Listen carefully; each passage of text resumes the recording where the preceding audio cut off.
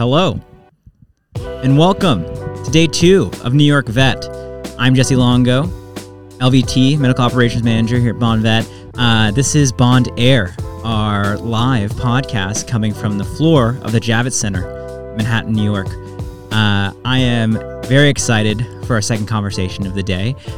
We have a full studio in here with some really fantastic human beings that are going to talk about some pretty prevalent and really important topics to our clinicians out there, both general practice, ER. It applies basically to anybody that has a veterinary license, and I'm really stoked to get started. So to get us going, to my left here, we have from Home Heart Vets and Home Euthanasia practice, Dr. Sam Shone. She grew up in England in the countryside. Her nana taught her the beauty of loving animals, encouraged her to spend time helping however she could. Dr. Sam always has been passionate about horses and has made the most of every chance to interact and care for them. Every chance she could, she would volunteer and learn how to care for all different species. She attended St. George's University in the Caribbean and then completed clinical rotations here at Edinburgh University. She helped spay and neuter efforts during university and has volunteered and worked with nonprofits since. Shelter euthanasia from overcrowding really distresses her, so any action to help reduce this is dear to her heart. Since graduating in 2009, she worked in an emergency hospital, regular day practice, spay and neuter clinics, and providing in-home end-of-life care. It is an honor to help people say goodbye, this is her own words, to their loved family member pet at home. Being able to help pets pass peacefully at home is so important to her. Her aim is to give these beautiful creatures gentleness and ease when their life has become difficult. Dr. Sam, welcome. Hi, Jesse. Thank you for having me here. Oh, no, they couldn't hear you. Try one more time. Hi, Jesse. Thank you for having me. It's a pleasure to be here. Oh, thank you so much for being here. I should mention co-founder of Home Hearts. Yeah, that's right. And Co-founder with David. And you're exhibiting here. How's it been for you so far? Excellent, actually. A lot of interest. A lot of people who we are helping are coming by to stop and show a face to the name. It's been great. Amazing. And her fearless counterpart, and also a member of both Home Heart and Bond, but Dr. David Birse. Hello, Dr. David was born in Scotland but grew up in Germany and Dubai. His entire life, he has felt an affinity to animals. Having a grandfather who was blind and seeing the powerful impact of his guide dog made in his life was extremely impactful to David in his formative years. He always had an idea of becoming a vet in mind. David attended the Royal Dick School of Veterinary Studies in Edinburgh. Also, David has traveled and volunteered with animal-related charities. He's spent time spaying and neutering stray dogs and cats in both Mexico and Thailand. David has spent 7 years in small animal general practice and leadership roles within veterinary medicine. During the time, he has grown to appreciate the importance of end-of-life care for pets and their guardians. Hello, David. Hello. And it was 7. It's now 12. But oh, wow. Flies. I was going to, yeah, that's outdated bio. Thank you for that correction. How are you doing? I'm doing well.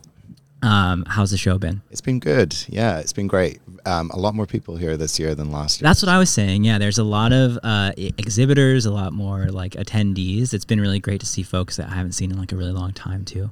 Looking forward to checking the goats out later. Oh yeah, the goats are going to be... Skittles is here. One of them is named Skittles. Oh really? Yes, and he couldn't get his rabies paperwork in time, so he wasn't here yesterday. And it was like they were like, he's the star of the show, and they're really excited to have him back. And last but certainly not least, you heard his voice yesterday during our Atypical Addison's talk, but Associate Regional Medical Director, Dr. Jeremy Kimmelstiel. Hey, Jesse. What's up? Happy to be back on the show. Yeah, we had to get you back in here. I know your episode is the only episode my wife listened to, and she was like, I don't know what they're talking about, but that guy in the gray really likes to talk. That's true. And I was like, that is, yeah, you nailed Jeremy right on the head. I like a hot mic. Yes, it's hard to not take advantage of it when you have it. Awesome. So let's get started today. Obviously having some folks in here experience with end-of-life care and providing that service at home. I wanted to bring these folks together to discuss some of the trials and tribulations that come with euthanasia, how we can better approach it both from a clinician perspective, and then just like holistically how we want to view that kind of process in the clinic. So I'll get us started here just by discussing a little bit to both of you, since you both have a ton of experience with it. I really haven't done much at-home care, but I can imagine it is it's kind of a whirlwind of emotions at times. But what do you think? What drew you both to kind of wanting to provide this type of service, and then what do you feel like those big benefits are highlighted when you're able to do that? I'll start, Sam, if you want to kick it off. Well, for me, it was just the first time that a client asked me if I could go to their home after work, after being in a regular day practice.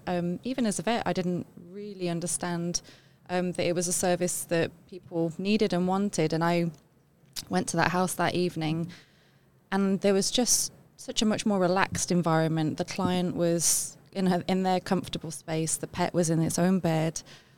He was just sleeping peacefully, really comfortable. He hadn't been stressed in a car whilst he was feeling sick, and then somewhere that he may be associated with getting tests and needles and maybe things that weren't pleasant. So straight away I felt like there was a lot more space, and then it was just more time for the moment that really deserved to be just spacious and give everyone their time to say goodbye properly. It made a big impact on me compared to what I felt in practice. Maybe I have 2 or 3 appointments waiting that I didn't have the time that it deserved to be in a room in a typical, at least for the practice I was at the time. So that's when it struck me the most of, wow, this is how I would love it to be for all my own pets. And then I started to embark upon it from there, really. Amazing. Yeah, that sounds like it would be extremely influential, especially like, again, in that like that space and that environment. Was something similar for you, David? Yeah, I think so. I hadn't really thought about it or done it until Sam and I were speaking either, but it makes intuitive sense. I think that's often when we're talking to clients, they'll say, oh, I wish I'd known that this was a thing for my last animal. Mm-hmm. It's something that people just get quite quickly. We are in houses, or we're in parks, or we're on beaches. We can be wherever the animal is. Mm-hmm. And then, like Sam was saying, in practice for vets and veterinary teams, and I'm sure later we'll talk about ways that we can make the euthanasia experience better even in a practice setting, but generally speaking, there's limited resources in terms of time, but also space. You might have someone who needs to get into that room.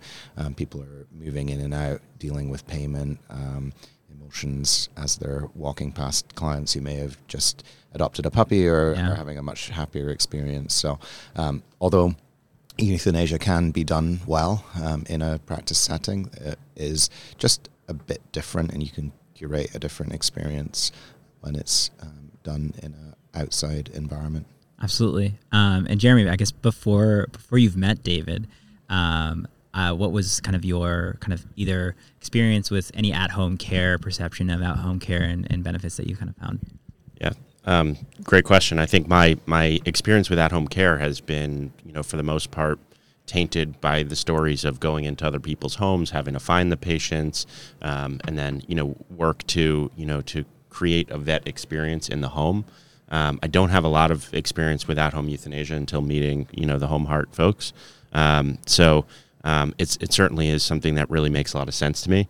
I think both of you, just in answering that question, the one thing that sort of was like the undertone to, of course, it's great for the pet, it's great for the client, but it sounds like you guys are also saying it's great for the clinician. Absolutely. Yeah. And so that connection is really interesting to me from somebody who has worked in big and small practices, that there's also the health of the clinician, and I think that's a big topic on a lot of people's minds, and certainly this is one of the places that I think weighs on veterinary clinicians. I don't know what your thoughts are.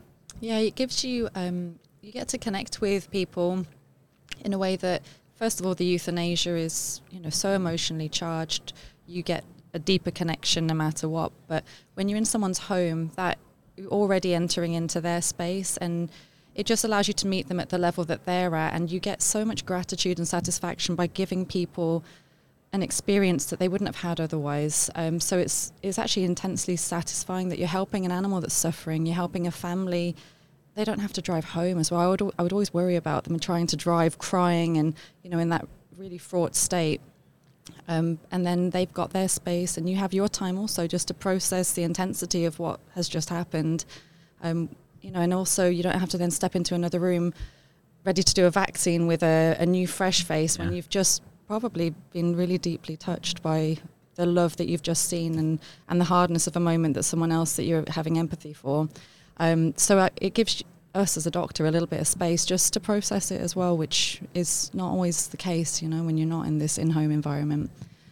Right. And we are able to evaluate the readiness for euthanasia in a way that I think is actually, in some ways, deeper and closer to the reality of the situation, because we're seeing how they're existing in their own space. And when clients come in and they try to represent, and they may not even really know what to look for, or based upon the questions we're asking, we're missing whole areas of what the pet's day-to-day life is like and what the experience of the animal is. And so we get a sense of that quite quickly. And so you always are, as a result of that, doing it for the right reason. It's really important. I think that euthanasia can be extremely satisfying and rewarding for clinicians.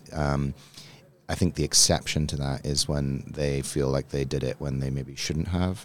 And I think the in-home option allows you to feel much more secure with that than sometimes in clinic you might be.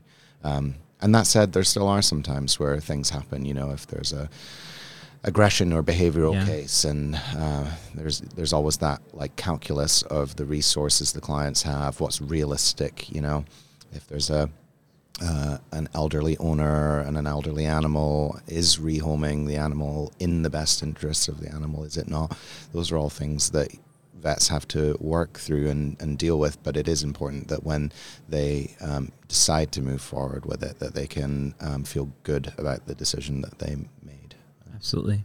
All really good points, leading towards, again, that mental aspect of both the client and the clinician relationship. That is truly one that will stick in the client's minds for a very, very long time. And I know that I'm sure there's euthanasias that we've all been a part of that also stick out in our minds as well. And speaking on this, also when I think of the at-home the care that you both provide, and just my experiences with it, I can imagine there are times also out in the field that it either becomes some challenge arises, and I'm sure there's some sort of a way that you've been able to adapt to that over time and prepare for these scenarios that kind of arise. I know utilizing technicians or other folks within your organization to be able to help support with that. But how are those kind of tackled through? So there's client factors and there's patient factors, and much like in day-to-day practice, clients are their own beast, and most of them are wonderful, and even when they are more challenging, the empathy of understanding that that's generally coming from a place of being in a very emotional state is really important. But with the animal, a lot of the things that can happen are similar to what would happen in private practice as well, venous access, things like that. I think the most important thing is the way that that's communicated. If you are painting the picture in advance of all the things that can happen, then when they do, and our protocols are very predictable, but there's always those exception cases where something takes a bit longer or happens in a different way, or we use a different route or a different approach. And if you do that, having first prefaced with the client what could happen, then they don't react as surprised or as if it's something negative, because you've let them know that that's something that could happen. And so you are always in control as the provider then of the experience. Even internally, if you're feeling some stress when you can't hit a vein, I think it's really helpful to be able to keep that to yourself, not let the body language betray the fact that you maybe are a little bit anxious, because ultimately we're trying to curate an experience for the owner to be able to focus only on the animal. And if they start to worry about our technical capability or other aspects of the euthanasia, or whether something's happening that shouldn't happen, maybe the pet's nauseous, or maybe if it's a pet that has a history of seizures, maybe a seizure is triggered, things like that. So I think being able to prepare the clients for all of the ways that things could unfold is pretty important. I guess also, I mean, you're this expectation setting is something that, like, across anywhere that a procedure like this is kind of taking place, is so important. But it feels as though, like, an in-clinic doctor would have a much, I guess, more difficult time taking. I mean, I know obviously a lot of clinicians will stop their day and take the time to be able to explain through it, but there still is that looming pressure of, I got another case to get to. Right. How is that something that you kind of grappled with or tackled through when you're approaching it, Jeremy? Yeah, I mean, I think that in every day there is a level of triage that is happening. And so sometimes that triage is with, actual cases that we're seeing, and we have to prioritize certain cases over other cases. And I think euthanasia in an in-clinic setting is something that gets prioritized pretty high. Mm-hmm. It's something that we'll clear out rooms for right away. And from a mental capacity standpoint of the clinician, it's the thing that we're focusing on most in those moments. And you really try to make more time before and after, for a variety of reasons. All the things we've spoken about, the pet, the client, the clinician, the nurses, the staff. I mean, sometimes these are patients we've been seeing for years. And so it's definitely prioritization. I think the best clinicians do triage really well. I don't necessarily know that it's all about diagnostics and treatment, but I think triage is a really big component of what makes a good clinician, and knowing when to prioritize euthanasia and the experience for the clients, the pets, and the staff of the clinic is huge. Yeah, absolutely. I think we've pointed out a lot of great benefits to providing at-home care, but you identified quite a bit of the drawbacks to doing like the things that you can't really access when it comes to in-clinic. Your example of driving home distressed, it's something that is like, I wouldn't even, it doesn't even occur to me in my head, but you pointing it out, of course, that's something that is to be considered. They lost a family member and sending somebody home, like, that is huge.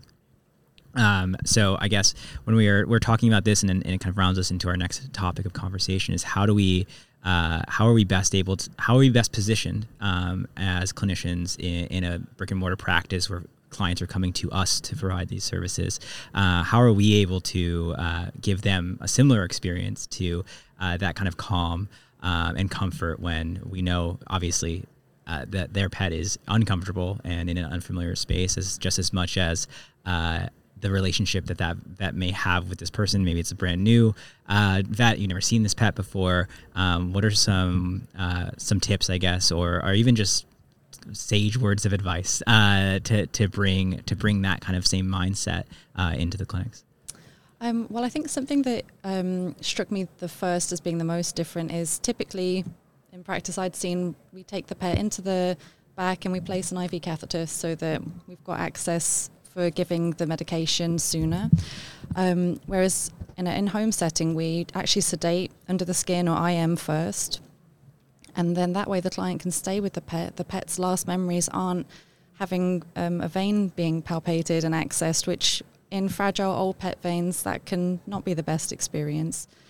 This way the client isn't separated from the pet either at that important moment. So if the pet parent can stay with their baby and just hold them whilst they fall asleep, I think that lends a huge moment that is sometimes denied to them when we separate them, and they're sitting in the room wondering, how are they doing? And then I think if we can provide some blankets or just a towel or something so that there's a little bit of softness in the room, for the large dogs that are on the floor or the small ones, they can, I think, hold them if they want to, is the most comforting way. So I think that's probably the first change that we can offer and recommend, compared to potentially the more common route, which is just placing an IV catheter and then just going straight IV with everything. It just gives it a little bit more time for the client to prepare. They say goodbye, the pet's now asleep, and doesn't have to experience the vein being accessed. For me, I think that's really important as a pet parent myself. I would love that for my own animals. Yeah, absolutely. Yeah, and the drug protocols we use do not cause venous collapse and make venous access more challenging. I think that's often a fear. And one less technician needed as well. So right. Yeah. I think the choice to put an IV catheter in still remains, but when we're in the in-home environment. We don't use those, and we use butterfly catheters. And I think that is something that also can be done in practice. I've done that myself in our Upper East Side location with a client where we did a euthanasia, and the dog did not have to leave the room, and we used a butterfly. It was a very smooth process, very much like the in-home experience, despite being in one of our clinics. Yeah. What kind of advice would you give to inexperienced veterinarians regarding euthanasia? It's just not something that's really taught that well in school. I think there's like the 4 main things they tell you to touch on, but I think that's the only real mentorship I was ever given. Otherwise, it was when it came time to do my first, it was just me and the clients in there. And there's definitely some mistakes I've made along the way that have improved the experience for clients beyond the ones that I've made mistakes on. I think upstream is the importance of talking about prognosis and aligning on clients' expectations and capabilities early, even with something that might otherwise be manageable, like chronic conditions, diabetes, renal disease, things like that, especially if there's multiple happening at the same time, as there often are. Although we know that those things can be managed, what if the client doesn't have the capability to administer medications? What if they don't have the financial means to properly monitor? So I think it's really important to make sure we're calibrating with clients early in terms of what their expectations are. That's when the clients feel we're on the same side of the table as them, working together to work out the best path forward, regardless of whether that involves tertiary care and all of the things that we can do, or something much more palliative. I think that is something that gets the clients on our sides, but also then makes the vets feel comfortable. Again, we talked about the importance of the vet feeling good about the decision to do the euthanasia. And if they are partnering with their clients in that way, I think it will help them to feel good about the euthanasias that they might otherwise feel bad about because they feel we could have done more. Or, if it was mine, maybe I would have done more. But taking the time to explore with the client what is realistic for them helps them to then empathize and see that the realistic option for this animal and the best option for this animal might be euthanasia.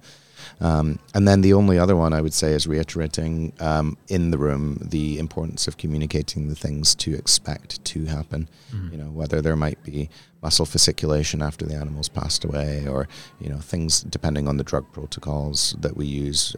We try to minimize any adverse effects like triggering a seizure or inducing emesis, things like that. But those things can always still happen.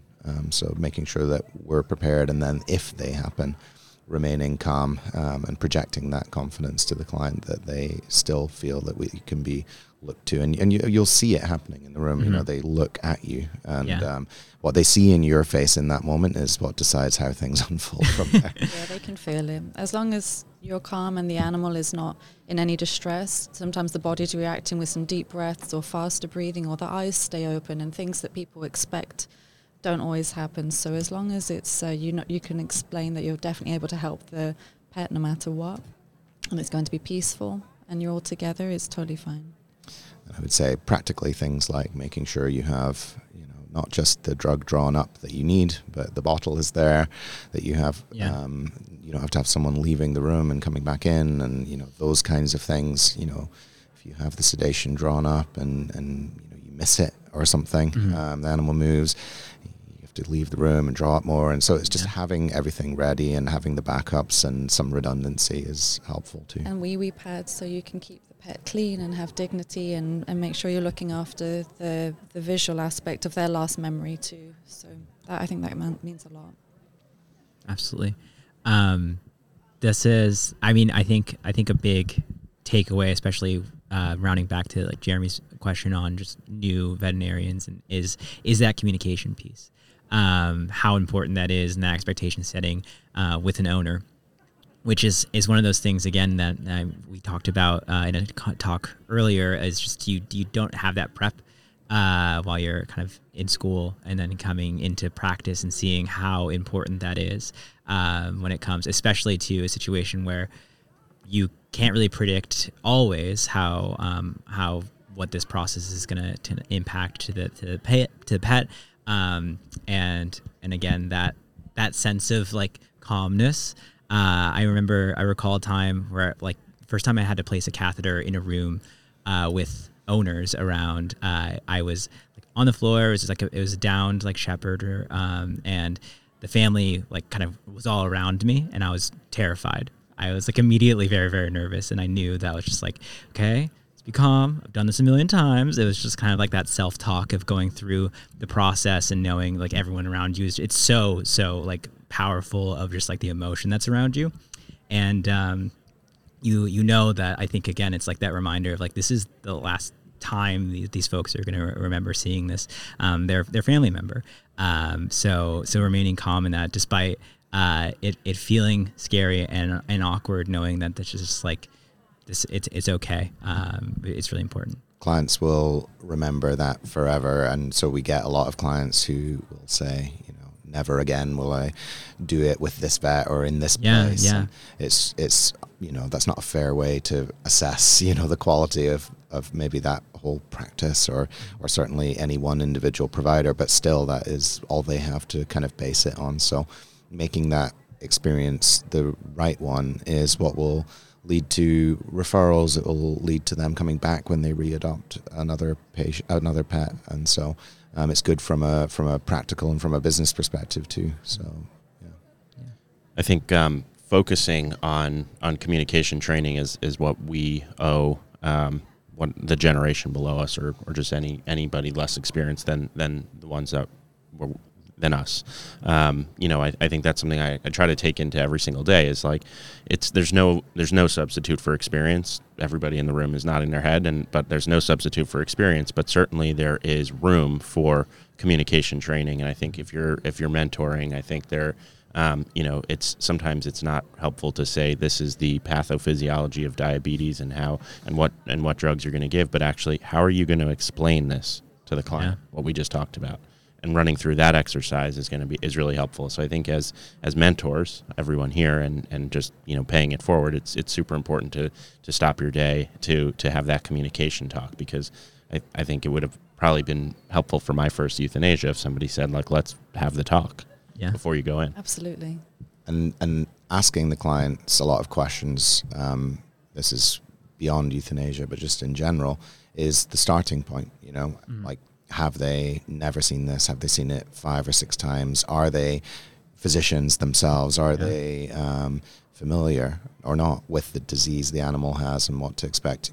If you are not asking those questions, you cannot be tailoring the experience to meet their needs in the best possible way. And so it isn't a script. So I would say, for the people listening out there in the airwaves, if you are thinking about your own approach, and you think, oh yeah, euthanasia, I'm going to say these 3 or 4 things in some kind of canned version, and you are always saying it probably is working, and that's why you've landed there. But I would encourage you to try starting in a different way, and tailoring your approach based upon the answers to questions that you ask them. Very simple things like, have you done this before? What are your expectations? What are your goals? How can I make this the best experience for you?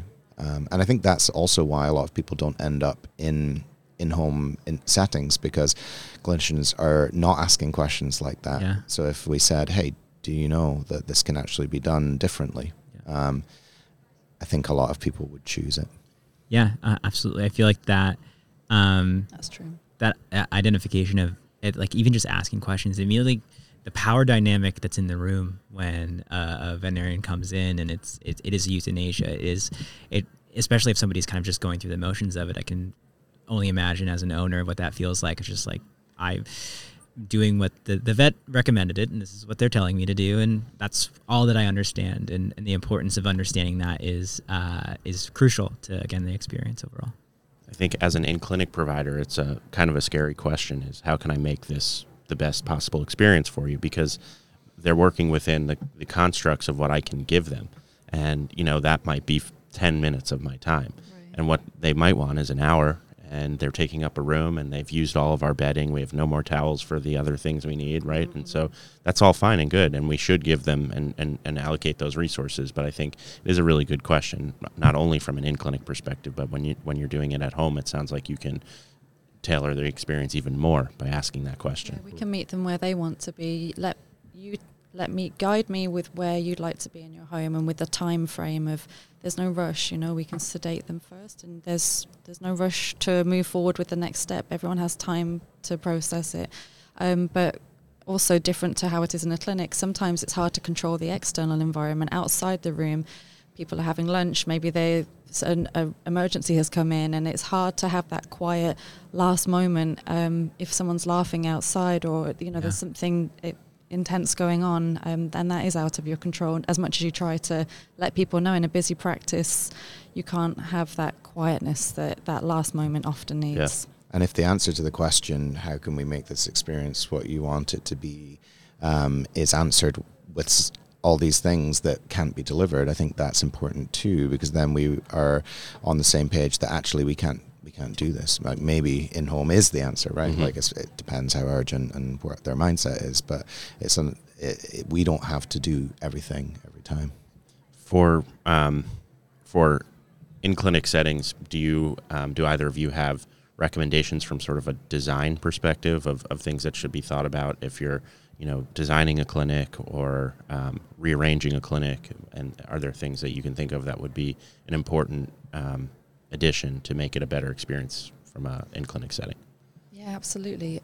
I think a room that is a little bit further away from the general waiting area and from the reception area, that would be preferable. Also with a little bit more space that maybe you could fit a more comfortable chair or a small couch. I think that is crucial, actually, to be able to have the proper seating area where they can have a moment together rather than the more typical plastic chairs and a table setup. And then even a window can lend a lot of peace. So I think those things would be, for me, the crucial choices. As we kind of wrap everything up, I wanted to give everyone kind of an opportunity to have that final statement of takeaways that you want the folks at home listening to consider in their practice or during their next euthanasia, either in clinic or at home. Well, we can offer lunch and learns. We can help talk to your practice and help answer questions, how we can help you provide a better experience in the practice, let you know that we can help you with your clients. We're Home Heart Vets. You can find us on Instagram and Facebook and LinkedIn. We're also available for any conversations if you just want to talk about the process or just to get any advice. And we also offer consultations to the clients to help decide when it's time. That was quite comprehensive. I don't think I have anything else to add, but thank you. Thank you for having us, Jesse. It's a really important thing to talk about, and we are here to make the euthanasia experience the best it can be, whether that is in clinics or whether that is on a park bench. Awesome. Thank you. Thank you, David. Thank you, Sam. Thank you, Jesse. Jeremy. I'll just say that I certainly learned a lot today from the two of you, but beyond today or before today as well. I think some of the tactics I have with euthanasia in the clinic have changed based off of things I've heard from your experiences in the home, including drug usage and the way that the things progress throughout the clinic. And so thank you for mentoring in that way. Yeah, absolutely. I think of you all as the communication gurus when I think of the intention behind the words that you say and how you share it and all of that. So kudos to all of you and thank you for being so great. That will wrap us up for our second episode of the day. Thanks everyone for joining me. Thank you, Jesse. I hope you have a good rest of the show. We will be live in a couple in an hour and a half talking about technician utilization with a couple of LVTs from Bond. We will be streaming on twitch.tv/BondVetNY. This will be posted immediately as soon as we finish this stream, the video, and then there'll be an audio-only portion sent to Spotify next week. The videos will be posted permanently up onto YouTube, so check out everyone there, and thank you again. Talk to you guys soon. Peace.